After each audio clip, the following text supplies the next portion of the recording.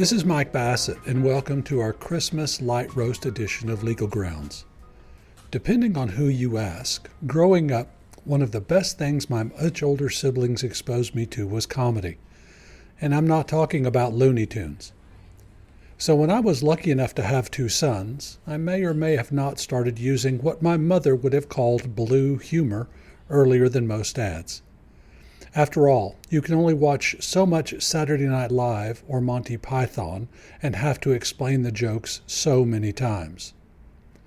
But even though some moms out there may be rolling their eyes, I can say that this love of laughter has never faded in our family, especially between my sons and I. It has become like a sixth love language.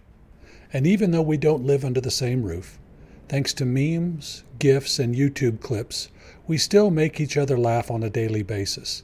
And as good humor often does, it also forces us to think a little deeper, even if just for a brief second.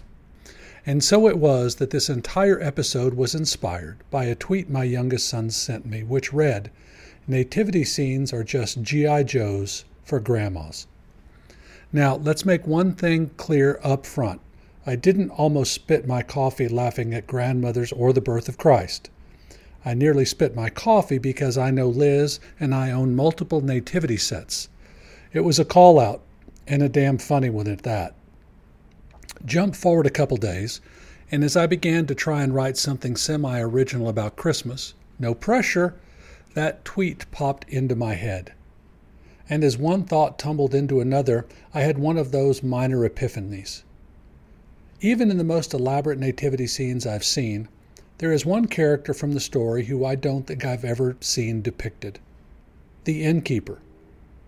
In the gospel, the story goes, and I'm paraphrasing, that Mary and Joseph show up to Bethlehem to register for the Roman census. Mary is pregnant, and they desperately need a place to stay. They eventually find an inn, but there is no room for them, so she ends up having to give birth in a stable and place Christ in a manger to sleep and keep warm. Now, for the longest time, I don't think I've ever really thought about the innkeeper. After all, it's one sentence in a pretty sizable book. But also, it kind of makes sense, right? Why add another figurine on top of Mary, Joseph, Jesus, the three wise men, the shepherds in the fields, and of course, a menagerie of livestock? Still, it bugged me enough that I did a quick Google search for innkeeper gospel. And the first article that popped up would end up completely flipping the script on how I believe we should think about the infamous carrier from this biblical story.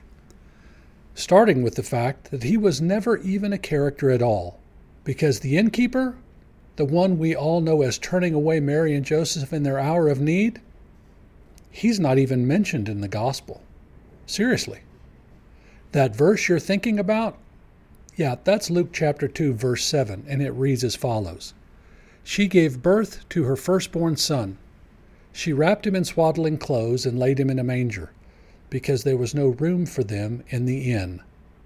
So that innkeeper you've always held a grudge at, the one who has gone down in history as a royal jerk, well, he's only a character, in that we can infer someone had to own the inn.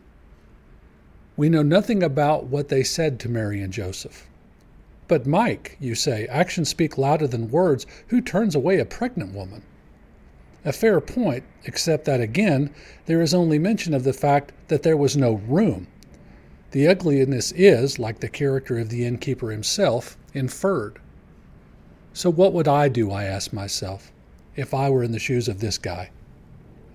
Now, skipping over the fact that I know next to nothing about first century cultural history, on a human level, that guy had to feel pretty bad. It sure was a lot rougher back then, but the emotion of empathy is primal. So you're an innkeeper with a pregnant woman on your doorstep with absolutely zero room for her to be comfortable, much less have a child. What do you do? Well, in the story, Christ is born in a stable. No woman's first choice, to be sure. But considering how valuable animals were as property, I can't imagine they picked the lock and hid out.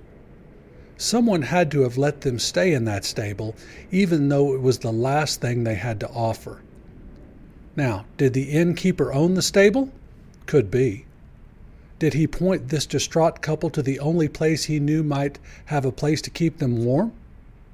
It's not out of the realm of possibility. After all, in my version of this thought experiment, as the innkeeper, I want to at least do something to help these folks out. And so we come to the thesis of my Christmas reflection. Learn to give, even when we feel what we're not giving is enough. Now, I'm not talking about running yourself ragged and saying yes to everything. That path, believe it or not, usually ends in the land of resentment. No, the kind of giving I'm talking about is the kind of giving that feels, well, useless.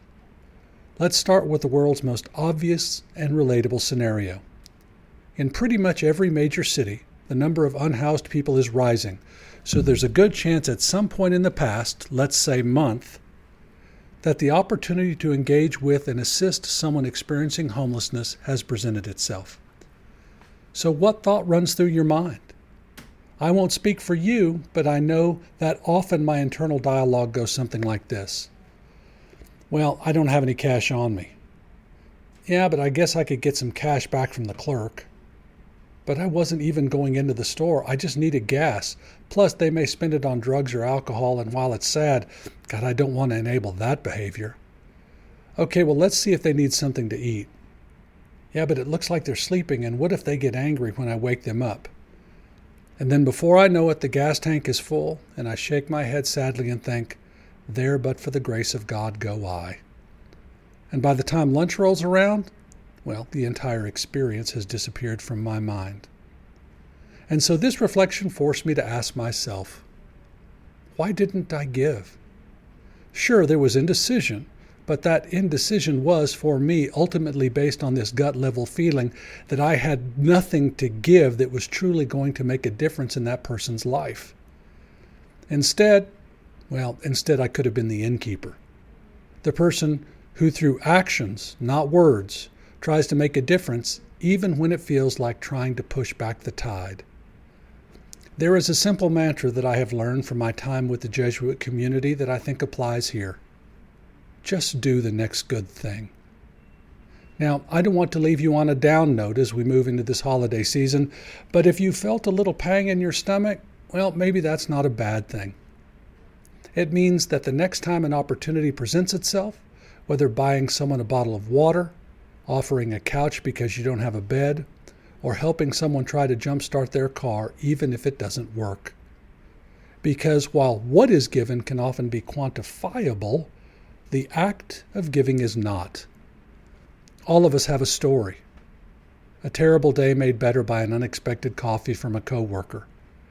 The person who helps push your car into the parking lot.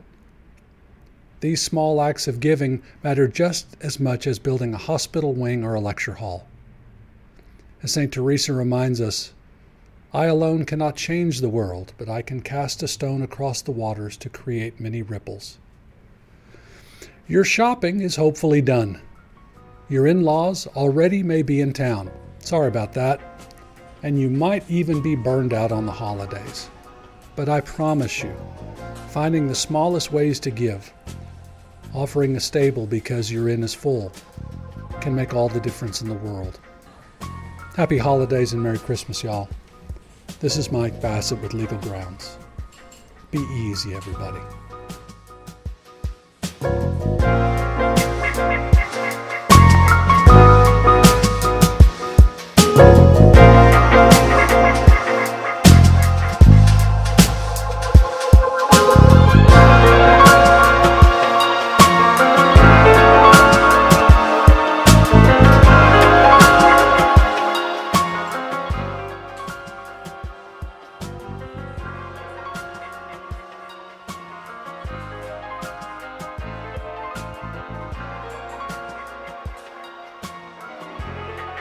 Legal Grounds was written, recorded, and produced by Dust Devil Press.